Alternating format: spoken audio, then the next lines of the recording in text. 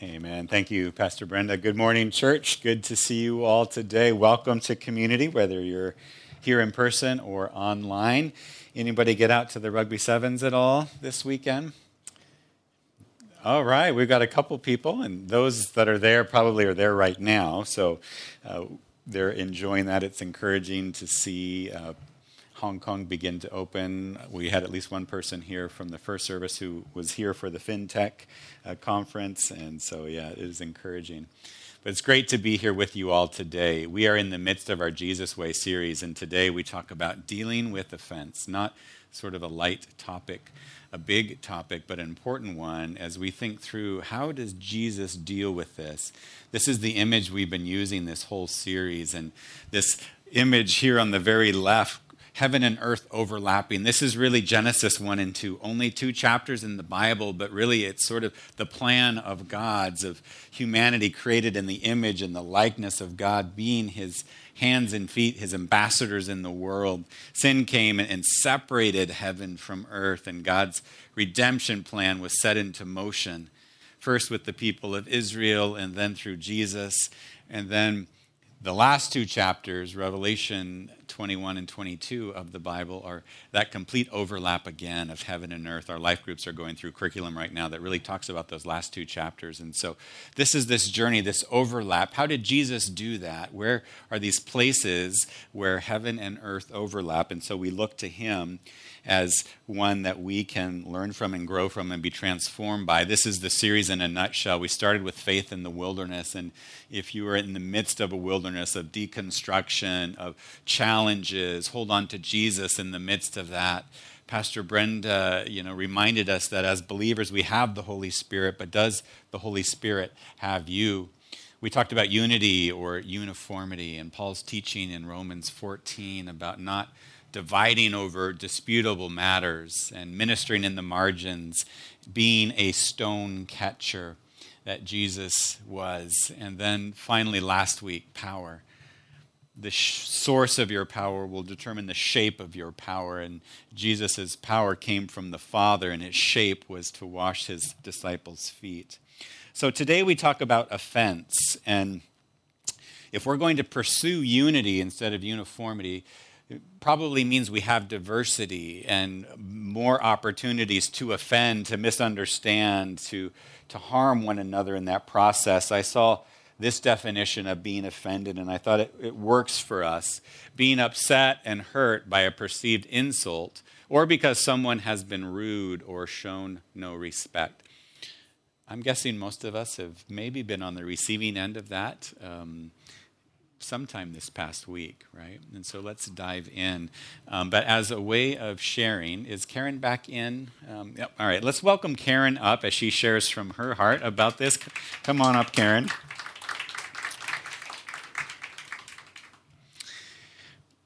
All right, Karen, thank you for your bravery in doing this. Share people who don't know you. Who are you and what do you do during your work day? Okay, I'm Karen, and I teach primary school at a primary school English. Okay, yeah. Great, and a mom. All right, working in Shine. So anyway, tell me a little bit. I approached you about this topic of offense, and how do you typically deal with offense, Karen? So my go-to response is to withdraw, retreat into myself, and I tend to internalize whatever has happened and internalize it and take it on board to validate all the conversations I've had in my head since I was little about how I'm not good enough, how there are all these things that are wrong with me, and this just confirms it, and yeah. Yeah, and I'm sorry for myself. Yeah, and I'm guessing that's not uncommon for many of us here. Can you give us an example where this happened? So not so long ago at work, a colleague that I was actually quite close to said something that was quite hurtful, and I felt like it was a dig. And then some others also joined in, and soon it just felt like like I became the butt of the joke. And so I started to withdraw from the conversations in the office and, just retreated and just basically internalized everything. Yeah. I'm sure that was hard, right, in that environment. If Karen was her ideal self, how would you want to respond, maybe to that instance or to offense in general? Well, I suppose if I were an ideal self, I would not suffer self-esteem issues, in which case I would not take on board all the hurts and insults as if they were truly who I am. Or I would also then address it with the person, say, what you said earlier, perhaps you didn't intend to offend, but it really was upsetting. If I were brave enough, I would do that. Yeah. Thank you so much, Karen, for coming up here. Let's give her a hand for being vulnerable and open in that sharing. And I'm sure lots of people talked to you after the first service, Karen, but one person came up to me and said that was exactly how I responded to when people offend me. So they were very ministered by that sharing. So thank you. All right. So not an easy thing to do. I think most of us can relate to what Karen does. There's kind of this flight response, right? Like we're offended, we're out of there, we cancel you, right? We disengage, and then maybe we internalize or we condemn them in our hearts, and we build up this story. Or maybe we go into fight mode. You're going to insult me, I'm going to insult you, even worse. Or maybe we freeze, right? We're not sure how to respond. And there are so many opportunities to get this wrong, but it's important we talk about it to try to get it right?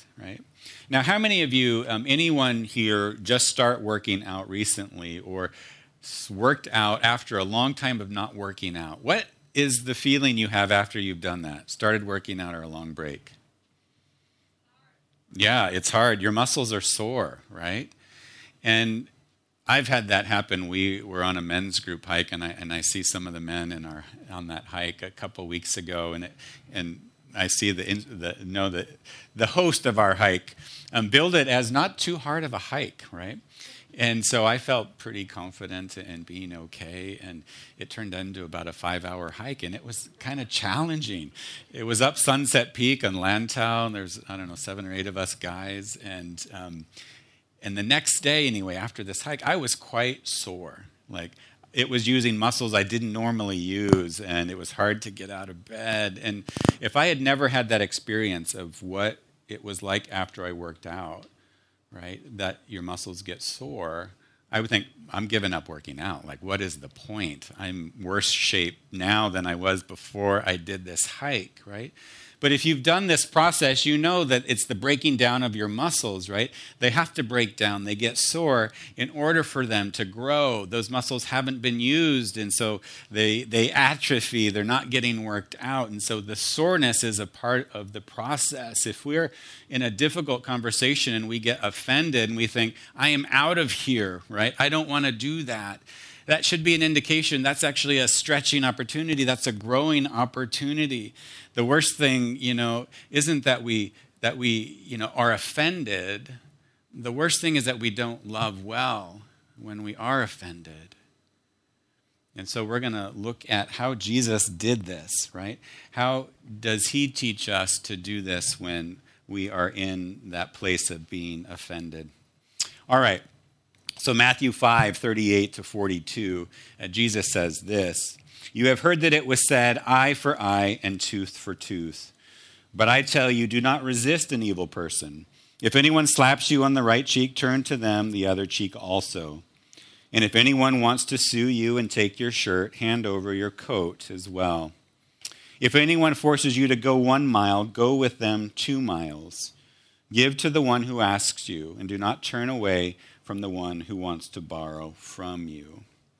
Okay, so what is Jesus getting at here? He says, you heard that it was said, eye for eye, tooth for tooth. He's looking at the Old Testament there. And these laws in the Old Testament were given to limit revenge. They were given to stop the escalation of revenge, right? You offend me, I'm going to physically hurt you, right? You kill my livestock, I'm going to kill 10 of your livestock, right? And we see this escalation of, like Samson is a great example in the Old Testament, of escalating revenge, right? And so laws were given to limit it. You couldn't do something greater than, worse than what was done for you. So these laws of retribution, right, of reciprocity, if you actually killed somebody's livestock, you had to replace that livestock. In Jesus' day, these laws were really converted into fines. So you didn't have to bring them another cow, but you would give them money to replace the cow, right? And so the person had to pay for what was taken, and it couldn't escalate. So laws of reciprocity, right, says this: you are good to those who are good to you. You are bad to those who are bad to you. You help those that can help you. You honor those that honor you. You shame those that shame you. And really, this is how much of the world still works today, in small ways. If you're given a Christmas gift, do you feel the need to reciprocate, to give somebody a gift? If your child is invited to a birthday party, and maybe you weren't planning on inviting that child to your kid's birthday party, you probably go ahead and do it, right?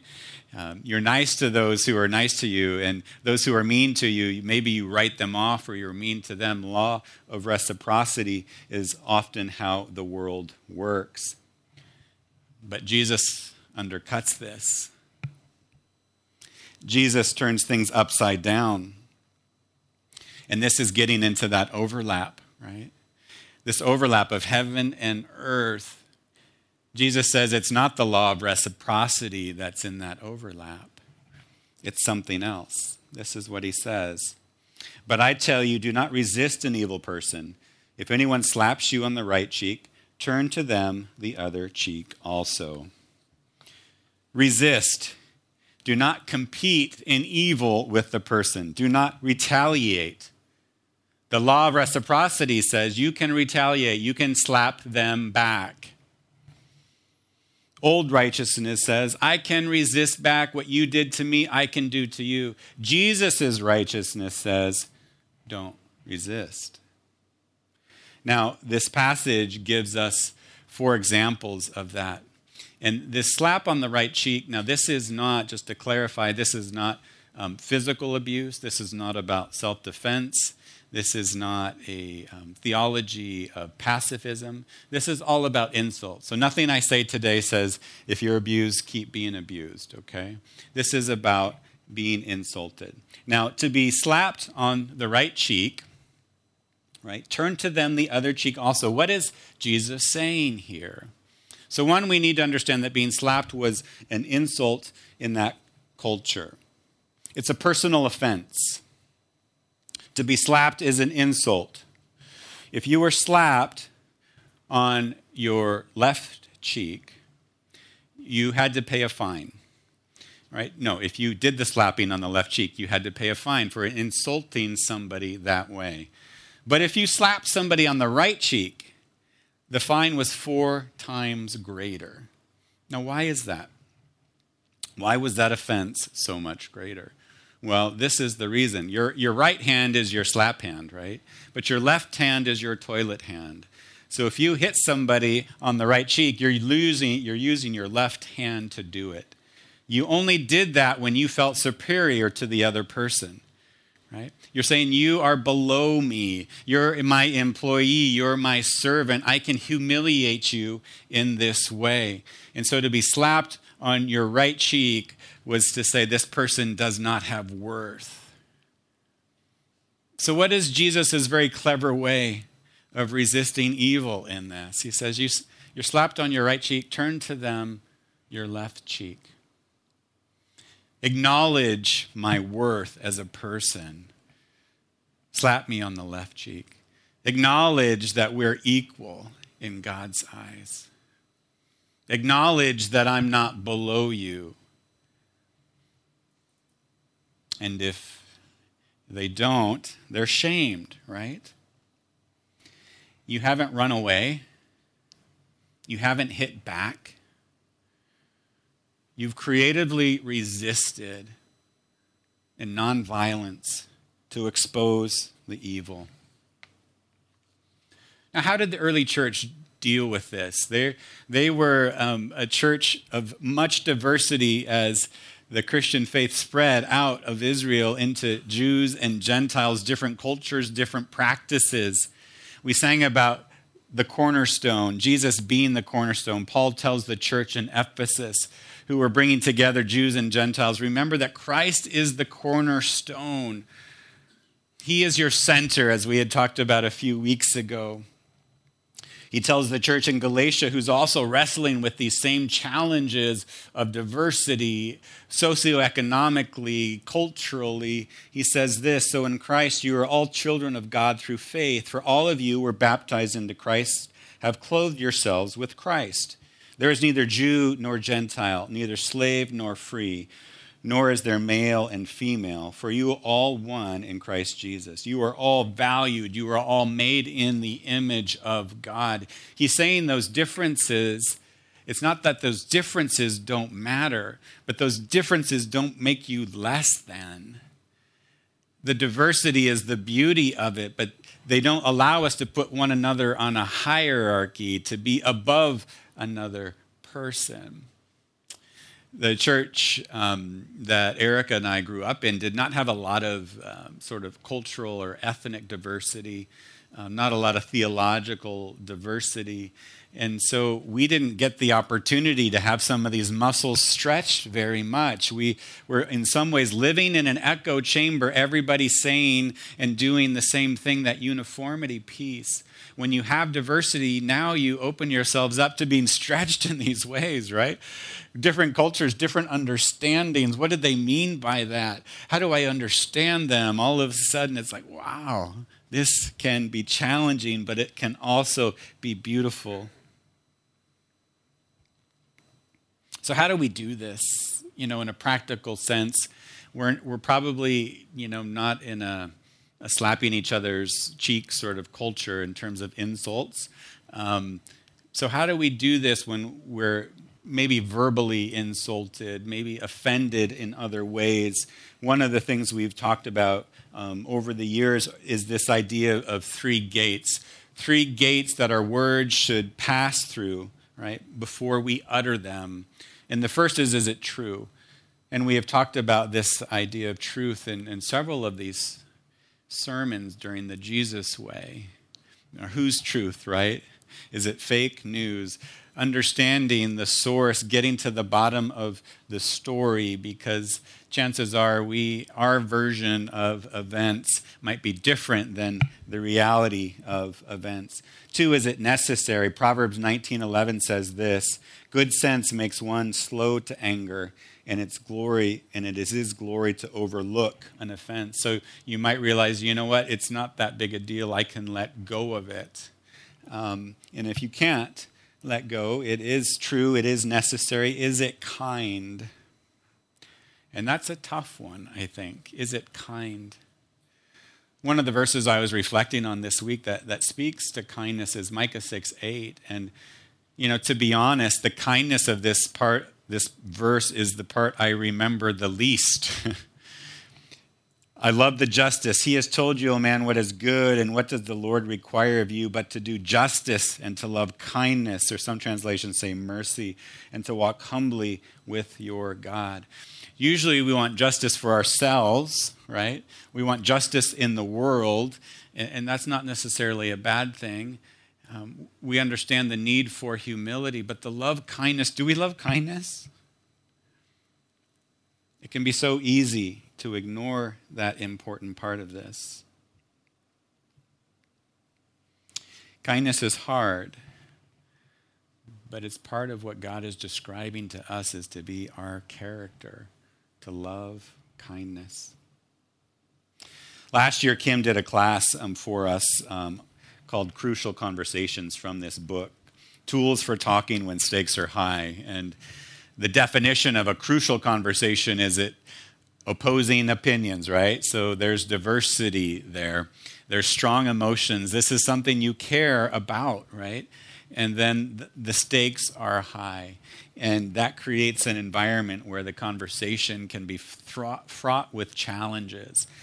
We've also looked at this book over the years, Difficult Conversations, how to discuss what matters most. And if you want to come up afterwards and take a picture or to borrow those, feel free to do that. So how do we navigate difficult conversations? I've kind of cobbled together a list from some of these different sources, and I found this helpful for myself as I think through how do we do this well. One is to check yourself and decide whether to raise the issue. And again, this is it necessary, right? Do I need to let go of this? Can I let go of this? Explore both sides of the story. This again is active listening. I'm there to hear, to listen, not just to look for confirming information, but disconfirming information. It's to create a safe environment, not to attack the other, but to listen, to slow down. And listening the Jesus way is not easy, right? Because if we're not willing to hear the other person's story, especially if their culture is different, their background is different, right? To say, I'm not interested in hearing about those things is to ignore them as a person, to ignore their story, to ignore their background. And the more diversity we have, the more we have to listen well. Because if we don't listen well, it's going to be difficult to love well. We might enter into their story and realize that instead of being somebody who's lightening their burden, we're actually adding to their burden.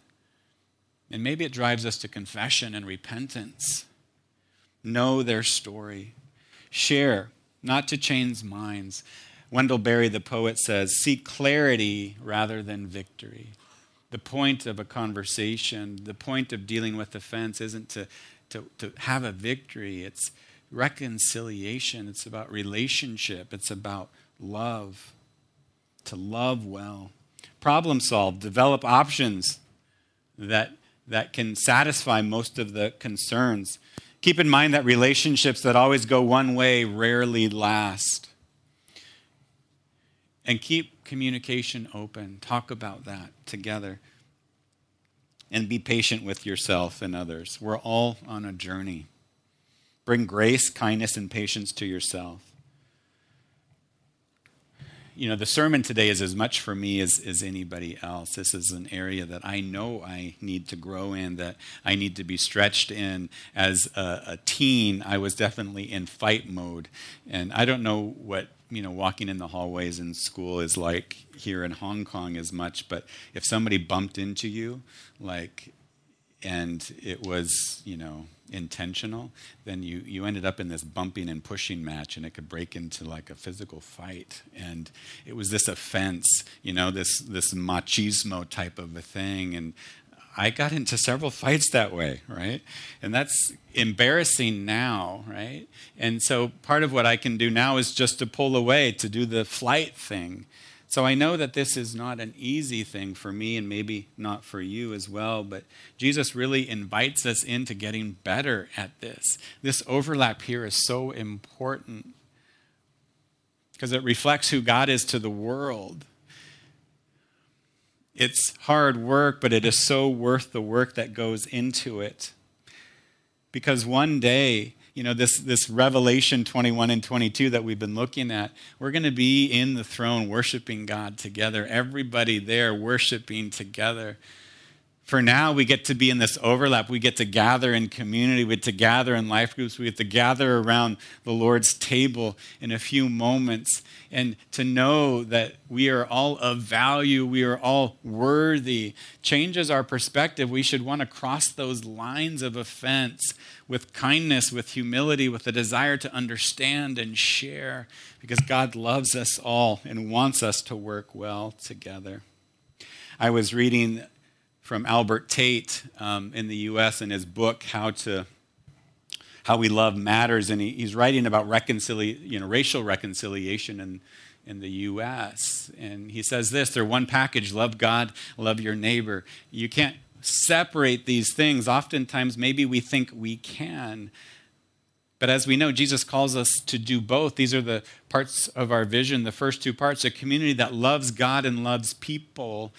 And that's everybody. Everybody. Not love that person, not this idea of reciprocity, love those who love you. This is love everybody. And so it is not easy. If you ask in survey after survey, people are asked, non-Christians, what is your view of Christians? The first thing is not that love at the bottom. It's judgment. Judgment. All over the place that comes up. They'll know us by our theology, our doctrine, our name-calling, our divisive talk, our judgment. No. God wants us to be known for our love. That means loving well when we're offended. That means loving well when we are the offender. It means opening up our heart to God to allow him to minister to us, to encourage us, to convict us, to grow us. 1 Corinthians 13, the love chapter in the Bible. Easier to talk about love than to do love. But in that chapter it says, you have not love, you have nothing. And church, Satan would love for us to have nothing. It is hard work, but God desires us to be a community known for our love, knowing for dealing with offense well, loving each other in the midst of this. And will it cost you something? It'll cost you everything, church. Jesus exhorts us to pick up our cross. And that might be the cross of offense. It might be the cross of an offender. The Jesus way is not the easy way, but it is the best way. It is the richest way. It is the most fulfilling way. And turning the other cheek is the Jesus way. And we can't do this on our own strength, church. We need one another. We need community. Let's bring this to God today. God, we bring you our hearts, God. Maybe some of us are here this morning and we have been offended, maybe even today, maybe this week. Maybe we fought back, maybe we withdrew, but we bring that to you, God. Confess it to you. Maybe we have been the offender. We have been the one striking the cheek. God, we bring that to you today too. Disarm us, Jesus. We repent. We confess. Jesus, we know the Jesus way is not easy. You're not just giving us a list of behaviors on how to behave. You're desiring us to be transformed from the inside out, to reflect who you are to a world, to a community that so badly needs to see it, Jesus. So we depend on you. We hold on to you. In your name we pray. Amen.